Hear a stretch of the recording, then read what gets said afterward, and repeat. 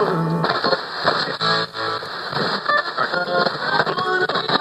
seems to be some kind of disturbance. I'm gonna go check it out. We request that everybody stays calm at the current moment. Who are you people? I want a coffee! You are now tuned in. 5, 4, 3, 2, 1. Where love and life come together.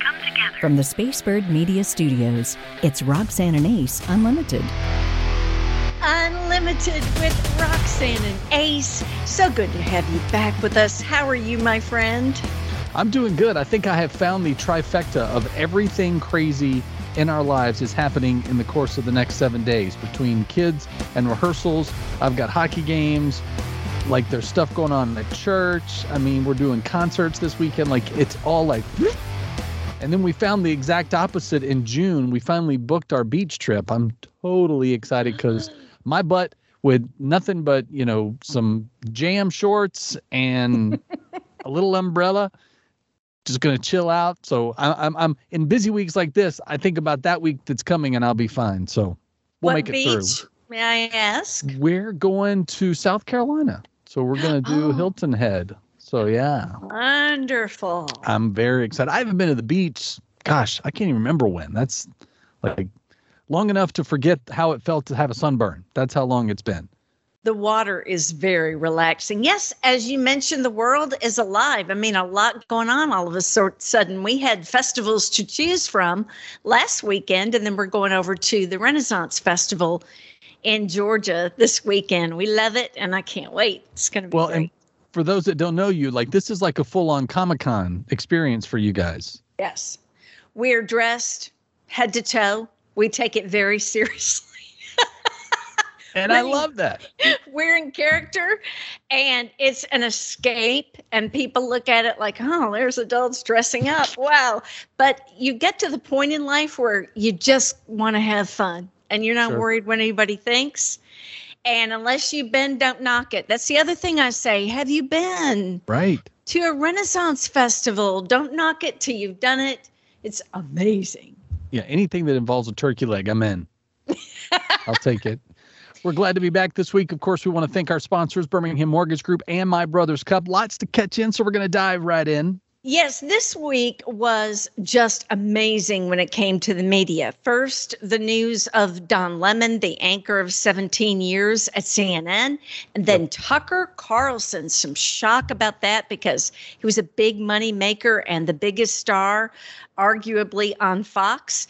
He was released. Both of those things happening. The comics had fun with it. Seth Meyers said he thinks the new green M&M should be the host for Tucker, that would be appropriate.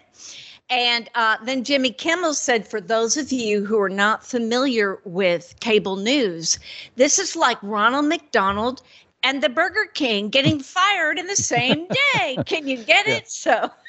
Yeah, I love the jokes as people have said, well, maybe they'll partner up and do like a morning show somewhere. And it's like, you know, crazier things have happened. They would kill each other. But talk about a top-rated show. Like, then everybody will come over here where we get along. You know, it's like all the fighting's done. I'm going to go listen to Roxanne and Ace. They can get along with each other. Just as long as Don doesn't say anything else about women in their prime. Just don't do it again. Yeah. And, you know, so to lift the radio veil, I oftentimes wonder how much of it is really their personality, or they know if I'm a jerk, I'm going to get ratings because it's going to be the people who love to love me and then love to hate me. So I oftentimes, you were more on the news talk side of things than I was. Is who they are? Sometimes and sometimes not. Okay. You know, people told me Bill O'Reilly was amazingly mean and horrible and that he screamed at people. I met him and had a 20-minute conversation. He was delightful and funny and warm. Sean Hannity is a little angel walking. I mean, Sean Hannity was so kind and so nice and so complimentary of me. You know, I did a newscast in front of him, which was terrifying. Sure. And he was so great. So, you know, I suppose some liberal folks would say that don't like their commentary would say, well, these are horrible human beings.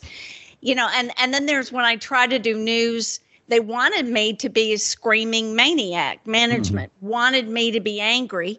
My views tend toward more conservative. I think I'm a modest conservative now as I age, but that wasn't my style. I liked to hear both sides, and they told me I was NPR and I was out of there. And they did hire somebody who screamed and yelled.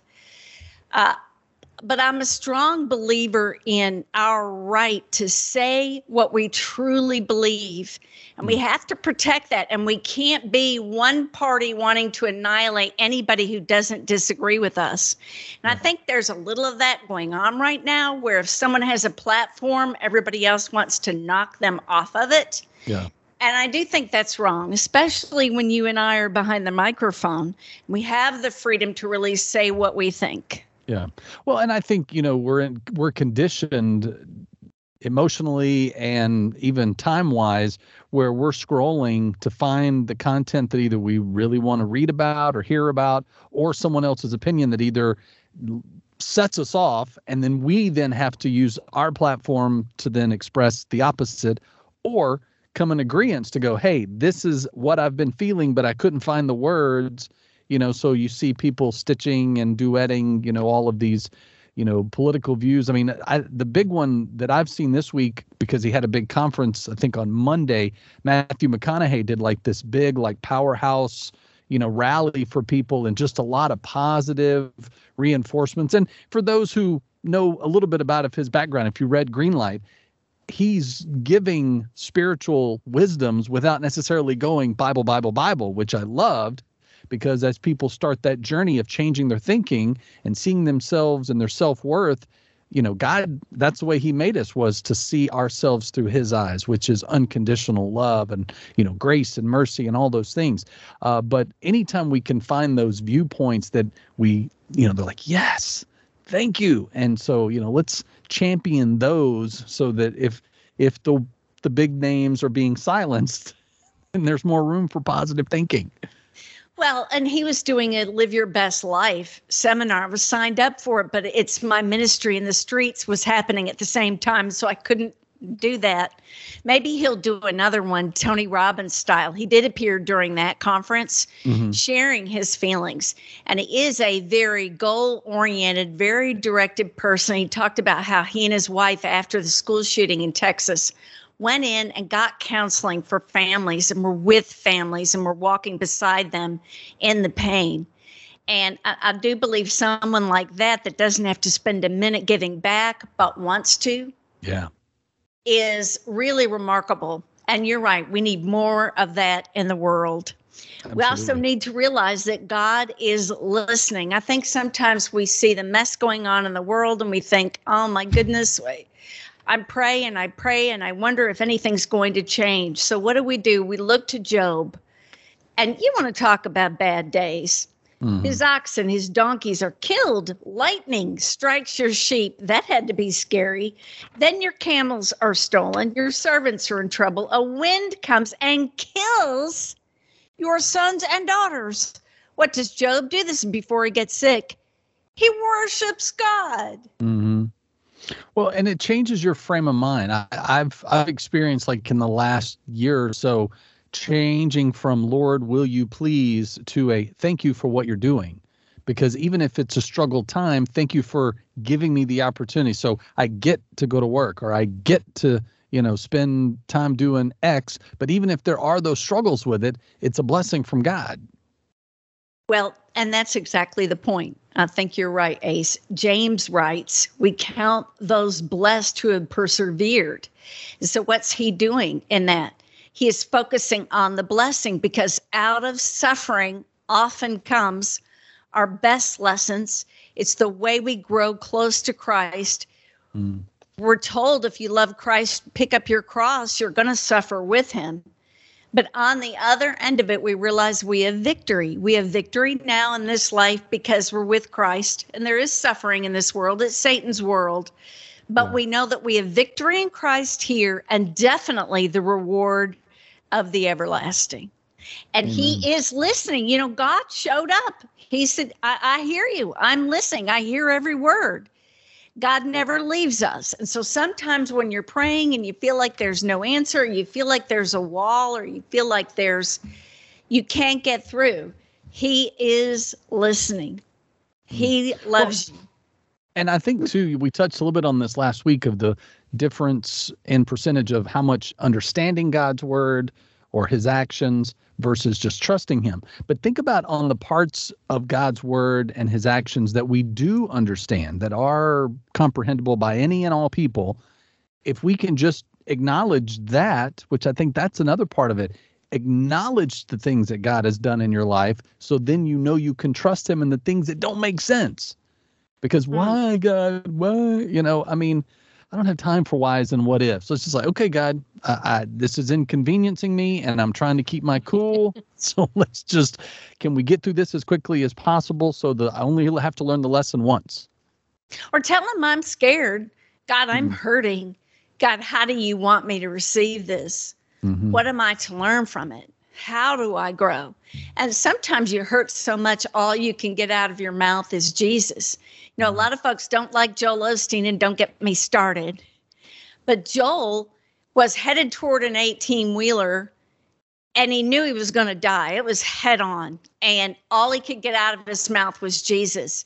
And the 18-wheeler said it was like a wind picked up Joel's car, took it out into the air and over to the side that fast.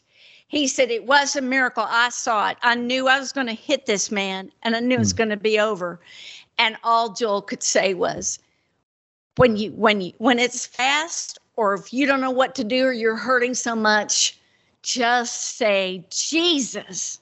I love that. It still gives me chills to hear about that. Absolutely. I know someone who thinks on that same brainwave is Turin at Birmingham Mortgage Group. He wants to help you make any kind of sense of your mortgage and your needs, and to know what you qualify for. So before you even walk into an open house or that dream home that you've driven by for a year and you're like, oh, baby, if only. Well, the if onlys is what Birmingham Mortgage Group is great at.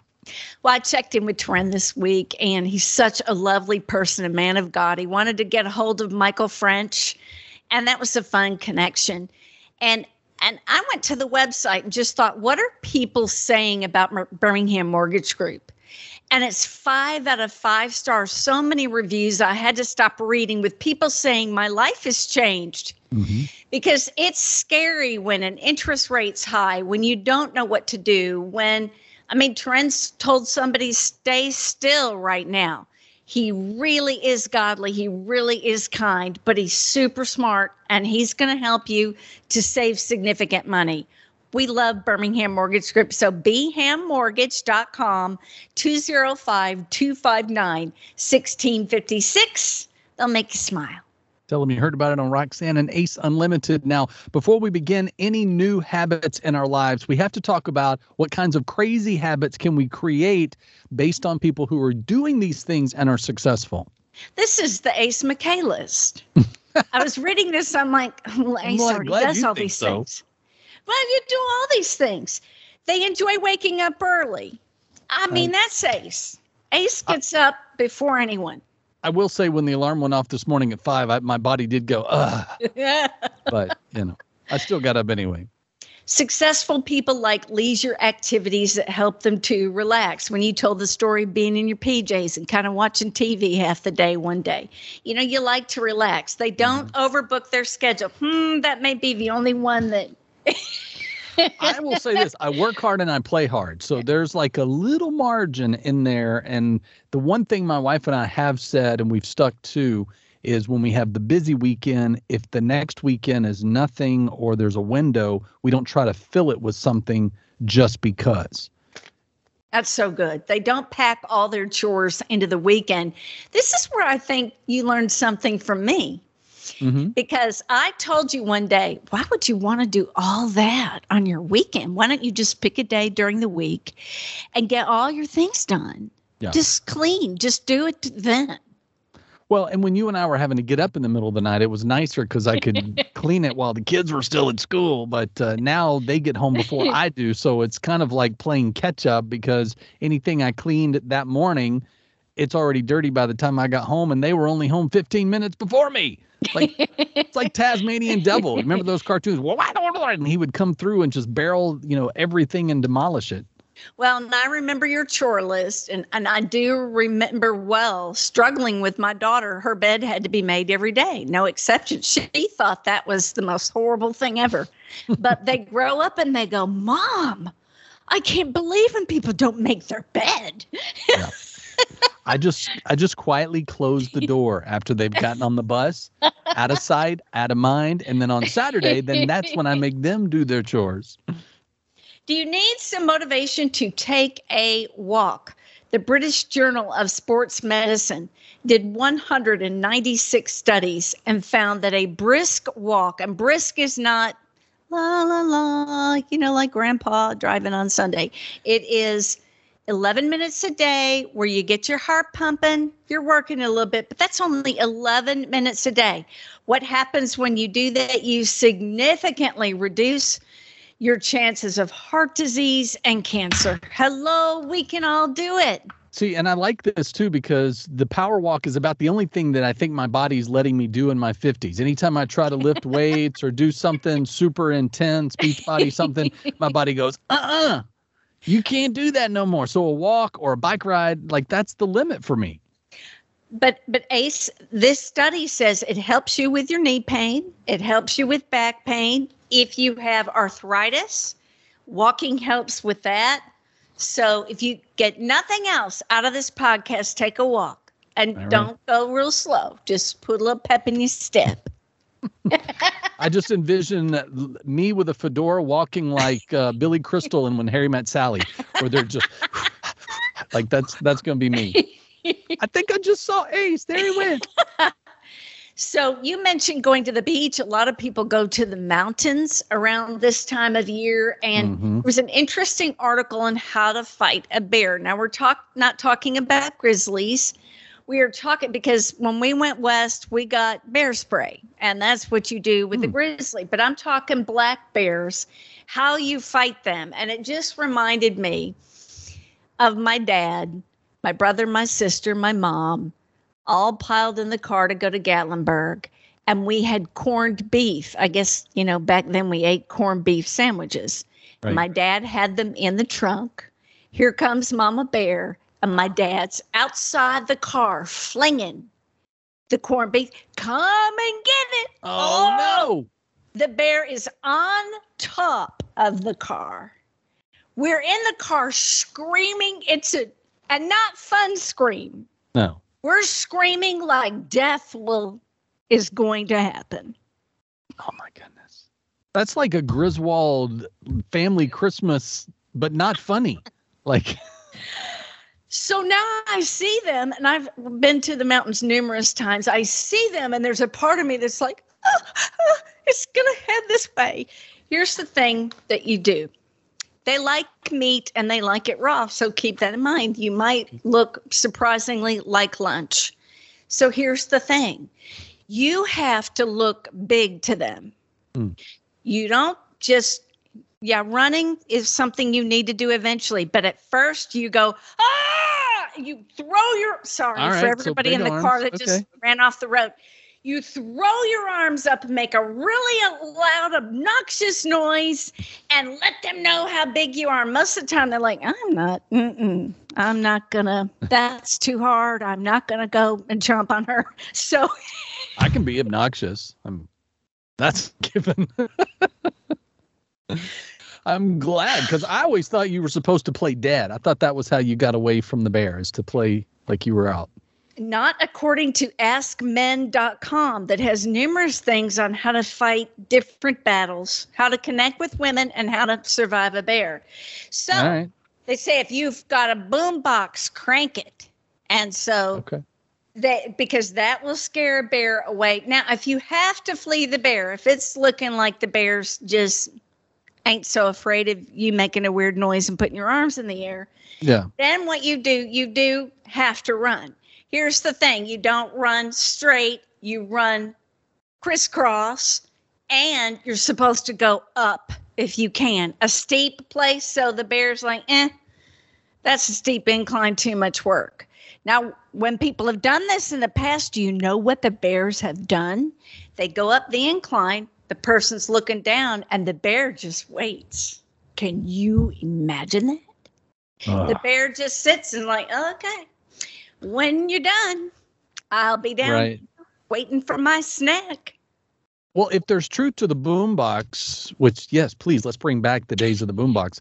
But that's why, like, listening to metal music, like put some Metallica, like recreate that scene from Stranger Things, get up on top of your car and, and just, dun, dun, dun, just let it happen. AC/DC make you run for the hills. Little Def Leppard. Run to the hills. That's Iron Maiden, but it's still So the bear won't know what happened. He's just like, hey, this is a great playlist. Let's hang out and have some corned beef. All right. So now that we know the gestures of how to get rid of the bears, I want to run, since you are the spokesmodel for all women on this show. What are the gestures that women love? And I love this list because the hello and goodbye kisses, something Tawny and I really try is it the same for you? Like that's don't leave without kissing me and telling me goodbye. Sweet and being sweet, cuddling. Oh, and that doesn't mean cuddle to lead to something. It means cuddle for cuddle's sake. Please. Yeah. Thank you. I mean, not that we're not in the mood, but just keep that in mind. But you can't cuddle on Saturday and you didn't do anything else all week. I want to point, like, you got to cuddle a little every night, Yeah. It's like a crock pot, right? Smart. Just yeah. Yeah, a little cuddle when you're not in a hurry. Oh, that's really good. A slow hand. Yeah. That's really good. Wasn't that a Conway Twitty song? Yeah. Who was it? With the slow hand. Or maybe he did the woman version and then someone else did the man. That would sound weird. I want to love her with an easy touch. Oh, there you go. I need to fan myself. You look nice today. I think Wayne told me 452 times, oh, you look so pretty. You're so pretty. I think, and this, he told me today, I think you've lost weight. Well, that just, That's better than yes. I love that. Yes, flowers are always good. Some women say, don't get me that, get me something that lives, but I still love a posy. Sure. Letting her sleep. This reminded me of you. Doesn't Tawny love it when you let her sleep? Oh, absolutely. She is the sleeper. Like, she's slow to wake up in the morning. Like, she's like 4 and 5 and 6 alarms. And I'm like, first one up and out. But like on Sundays, I know, like, even if I'm not home, I know based on what time it is of day, she's out. So if I've messaged her, I know it's going to be an hour or longer before I hear back from her. So it's keen to know all of the, like, to understand what your spouse needs on both sides. So she knows that if I've fallen asleep in my chair, I'm done for the day. Like that's, but if I get up from the recliner, which is not that far from her, and come and sit beside her for cuddles, she knows that I'm also, as a physical touch guy, I need that time as well. So. Well, I don't know if you saw my T-shirt, but it says, I don't know if you can see. Feed me tacos and tell me I'm pretty. Yeah, see, that's it. That's the whole list right there. Food. When he tells me I'm pretty, and I thought the T-shirt was super funny. And so being appreciative of what your spouse does and telling them, oh, thank you that you did that. Yeah. It goes, that's for man or woman, really. Yeah, absolutely. And if all else fails, bring them a cup of the Roxanne blend of coffee, thanks to My Brother's Cup, because it's not only for a good cause, but it's also really yummy. Yes, it sends missionaries around the world. They say, oh, coffee businessman or woman, come right in. You're marketing this coffee, and then it's all about, yes, getting people to Jesus in dangerous places too. Some of the places they go, I'm like, Burma, you're going to Burma? Okay. It's really a wonderful coffee, and they're very efficient in how they package it. It smells marvelous. It tastes even better. The Roxanne Blend, mybrotherscup.com. Unlimited with Roxanne and Ace. Wonderful to have you with us. We are so excited about this next segment. This man, his life is amazing. It needs to be one of his movies, his life story, serving our country in Iraq, falling deeply in love with the Word of God, and then having a mission to come back, go to college and learn how to make short films, and then produce a remarkable feature film. When Tomato Meter has 83% for a Christian film, it's fairly miraculous. People absolutely loved it. A 97% score for the audience. Some friends of mine came out of the theater and said, "Oh my goodness, drop whatever you're doing and see His Only Son." So we're thrilled to have director, writer, and producer David Helling with us. Hi there. Hello. Thank y'all for having me. So, David, what was it that motivated, what was a part of your faith that said, yeah, I want to tell story through film? Well, yeah, it was whenever I was a Marine in Iraq and in one of Saddam Hussein's old missile bunkers in Al Anbar province. Al Anbar province is right on the edge of ancient Babylon. The eastern side of it really it edges toward where the boundaries of ancient Babylon would have been, and it was there that the Lord really got a hold of my heart, drew me to His Word, and His Word and Gospel came alive to me there.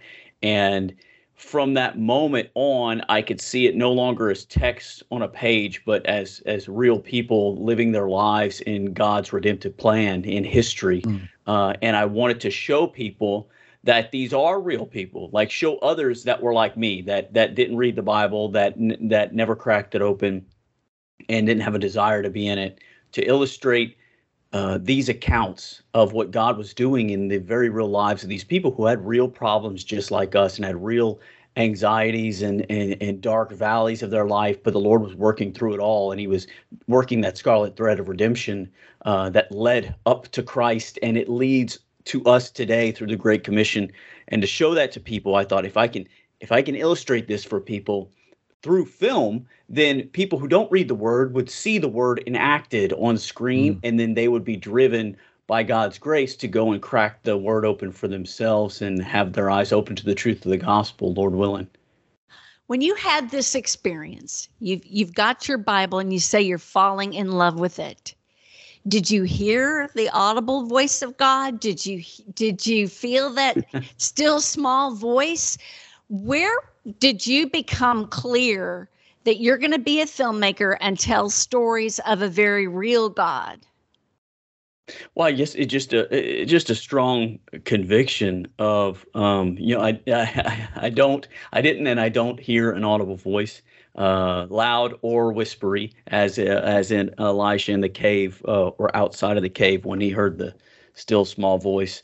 It is a God speaks through His Word, through the 66 books of the Bible, and so in reading His Word, then and seeing it, because reading is actually very difficult for me, and it still is. It's hard. I'm a slow reader. I have to reread things over and over again for it to stick. But the Word wasn't like that. It was like it was alive. I mean, and it is alive. We know it's alive. But to the strong conviction of, I want to tell others about this. And then I thought, wait a minute. If I'm seeing it like this, what if I just illustrate how I'm seeing it played out? Then the Lord could use that and for the sake of the gospel. And so that's what, after coming back from Iraq and praying about it alongside my wife, and the Lord just opening up every door, and we'd be praying for an open door and that all the other wrong doors would be closed, and the Lord just kept opening one door after another, and then as I drew closer to the Lord, and you can see that progressive sanctification that is a lifelong process of Him constantly pruning away my own flesh and my own desires, and seeing it all the more clear of what I need to be doing, and not only just because it's not just making films, right? As believers, we're called to make disciples, and me making films isn't making disciples. Me making disciples is being active in the local church and being under the authority of the system that the Lord's put in place, and serving the body in that way as well. But yeah, Mike, it was more of a conviction, should I say, just to cut to the chase, than it being an audible voice.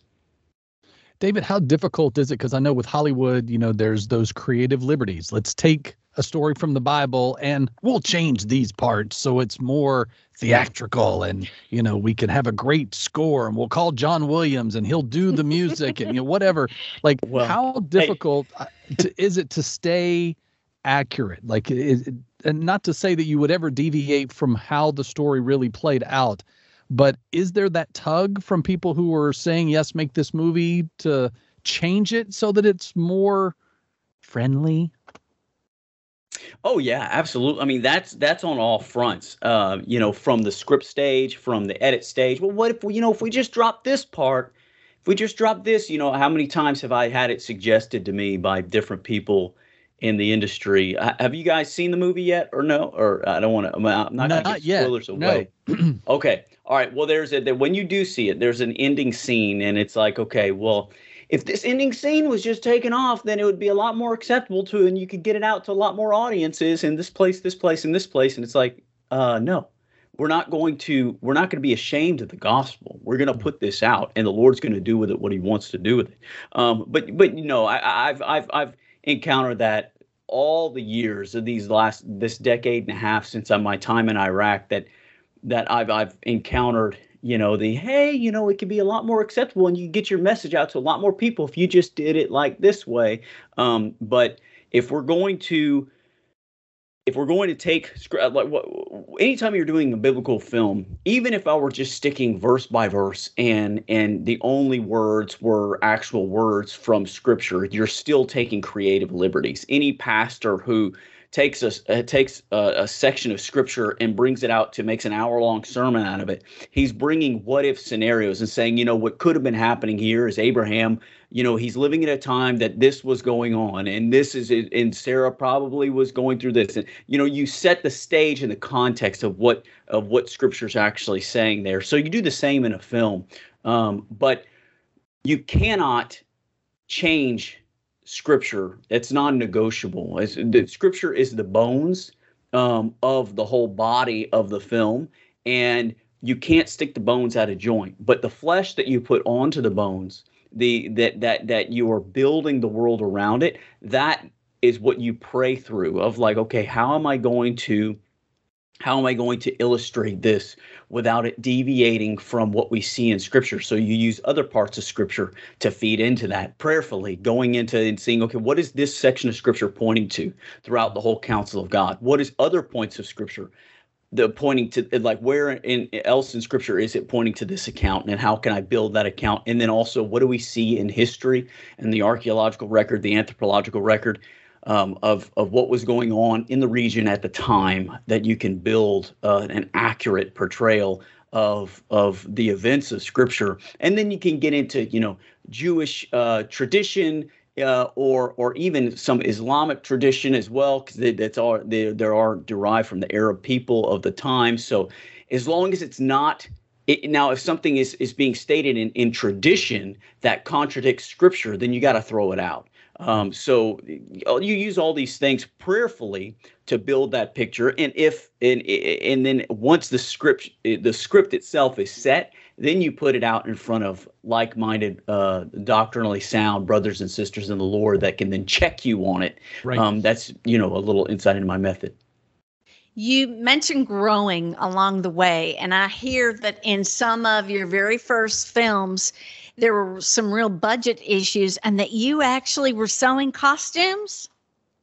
Is that true? Hey, I taught myself how to sew costumes while I was in film school, so that I could do these films for as little, just out of my own pocket money. And I also taught myself how to do visual effects and making miniatures and all that. All those things I brought with me to His Only Son. So most of the costumes you see on screen, I sewed myself. I went and got the fabric from the fabric store, from Joann's, and took the coupons over there, took the fabric, cut the fabric sewed the fabric, dyed it, and all the whole thing. I think there was over 100 different costume pieces in His Only Son. There's a couple of like armor pieces and stuff that we had to rent just for time's sake. But for the most part, yeah, sewed all the costumes. There's over 325 visual effects shots in the film that I had to work on for the years following us actually being in production due to budgetary constraints. So, because this was a very, very, very low budget film. And there was a lot put into it to make it look not low budget, a lot of free labor. So as you, of course, are pouring your passion into this, you're trying to bring God's word alive. What did you personally learn about God, or even learn about Abraham as you went through and got to the end of it, maybe even saw the finished product, and then there was something about this story that made your faith even deeper? Yeah, well, I mean, and it's still deepening, and I'm still living it, and I'm still learning it, because this has been the 5.5 hardest years of my life. I've been working on this film for 5.5 years, and it's been the darkest, deepest valleys where you have to rely fully on what you know about the Lord, where you go through moments where you don't even feel the Lord. You feel like your prayers aren't even being heard, but you just keep walking forward, going on what you know, and all you can hang on to is what God's word what God's word says. And to see that that's Abraham's walk of faith. That's what we see in the testimony of his life, that he had to obey, and all he had to go forward in obedience on was the word of God, was what God said. And we do the same thing in our own walk. When in our deepest and darkest valleys, or even in our best moments, we walk by faith of holding on to what we know of God and what he said in his word. So really, our faith is no different than Abraham's faith. One, we know it's no different than Abraham's faith. It's the same faith, and it's a given faith. It's a graciously given faith from the Lord. That's how our eyes are opened by his grace alone. But to see that, even in Abraham's darkest valleys, the Lord had a purpose in it. The Lord had a plan in it. And the Lord was very active and present in it, even if Abraham didn't realize it at the time. The same can be said for our deep, dark valleys. We can hold on to the fact that he's working all things together for good to those who love him and are called according to his purpose, so that those who are in Christ, right, those who are his, he's working everything out for our good. And so we can walk forward knowing that. I think another thing actually is so profound. I actually came to this thought just like last week, and I was telling another brother about this last night, that to think about God's plan in our menial obedience, our day-to-day obedience in the Lord, we never know the ripple effects that's going to have in redemptive history and as the Lord builds his kingdom. And to know that Abraham is alive today with the Lord in paradise. We see that even in the New Testament with the rich man and Lazarus, and Lazarus goes into Abraham's bosom, which is synonymous with heaven. And Abraham is talking to the rich man across the chasm from paradise. And to know that Abraham, he died 4,000 years ago, but he's more alive today than we are.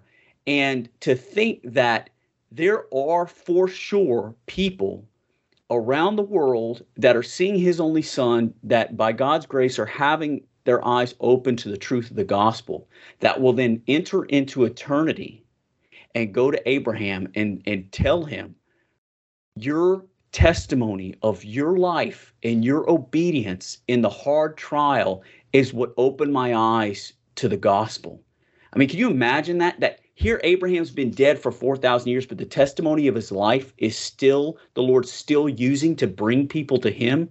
And think about that in our own lives, of what our menial, what we think is just like, nobody's even looking at this faith walk that I'm on right now and having to obey the Lord in the darkest night. You have no idea to what extent the Lord can use that. And it's just amazing to think about God's gracious hand in all of that. David, the response to this film has been incredibly positive. How has that been for you, sitting in a theater and thinking, look, people are loving my movie? Yeah. you're slapped in the face with the fact that it's not my movie. It's not my movie. It's the Lord's movie. And to see, because it was so hard to get it out into the world, and to see through every opposition and every trial and obstacle, the Lord still had it come out. And not only have it come out, but be number 3 in the box office, this little less than $250,000 film up against these $100 million films, number 3 in the box office. And it makes you, I have felt like, one, it's been oddly flavorless in the sense of, like, as far as a celebration, that you would think, like, you think on the other side of it, you imagine as a filmmaker all your life, like, oh, wow, to have a film be at one of the top ones in the box office, like, that would be amazing. And then when it happens, you're like, like, it's very odd, because, and you sit back. At least what I've been going through is a different experience than I ever expected. And I can sit back and I just feel like I'm in awe, because I've said it before, that it feels like I'm walking through the depths of the Red Sea, and I'm seeing it walled up on both sides. And my mouth's hanging open, like, I don't know how this is happening, but I know it has nothing to do with me. This is the Lord, and I just need to keep on walking forward. And so, yeah, that's what it's been like. And it's on the other hand, it's been actually oddly and unexpectedly somber, because it's been such a long, hard journey to get this out. I've spent so much time with this film that now it's out and I'm done with it. It's like, but I am excited to get started on the next one. So, yeah. Very true. Well, it's called His Only Son. If you can't catch it in theaters, wait for it to stream, and then make sure you have Bible study and have everybody over. David, how can people stay in touch with you and find out what projects are coming?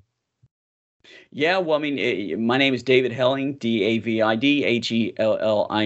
and you can just Google my name, find me on social media platforms, and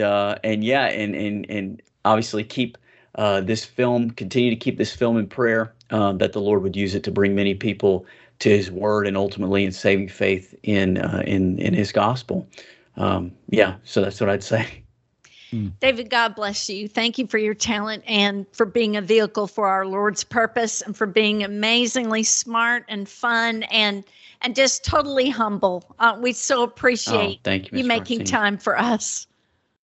Thank you all for having me and making time for me. And if you spill a little while doing your laundry, we're going to help you to do your laundry better, because apparently we're going about it all wrong. A lot of people have these newfangled washer and dryers, the fanciest ones. Mm-hmm. And guess what you're doing? You're putting the wrong detergent in it. You have to get the kind that is designed. If your washer has an HE symbol on it and you're using regular detergent, there are too many suds, and it leaves your clothes with a film. Hello, I didn't know that. I don't know if my washer has an HE on it. Well, and like the cup that comes, if you use the liquid, if you're not using the pods, it tells you fill up to this level. Well, I mean, you're also finding out that you only need like a third of that, because otherwise, again, it's over sudsing and not doing its job. And it says chlorine bleach is too harsh. Don't use it. What? But I like white, and I like bleach in there. That's just me. But they say it's too harsh. Well, maybe I'm too harsh. I really want white. Now, this I agree. They say people dry the snot out of their clothes to the point where you could. One time Wayne did laundry, something precious to me. It came out, and it could this fit. Big. It was Barbie size. And it reminded me of college. And maybe because you know how to do everything, it probably doesn't apply to you. But every guy I dated or talked to when they first got to college, all their underwear would be pink, because they would wash something with colors with their underwear, and they'd be so upset. Or one guy said, I don't do laundry. I just buy new underwear. I just stopped wearing white. It just made it easy. Like, woohoo, all colors. There you did. Go. You just wore black stuff over and over again. Well, it's not black, but colors is colors, right? Like, I don't have like a red pile, blue pile, yellow pile, which I don't have anything yellow, but I mean, everything's colors. Like, I think the only white shirt Yeah, the only white shirt that I even own is my Meatloaf Bat Out of Hell shirt. And that's it. It looks like a baseball tee and it's white. That's it.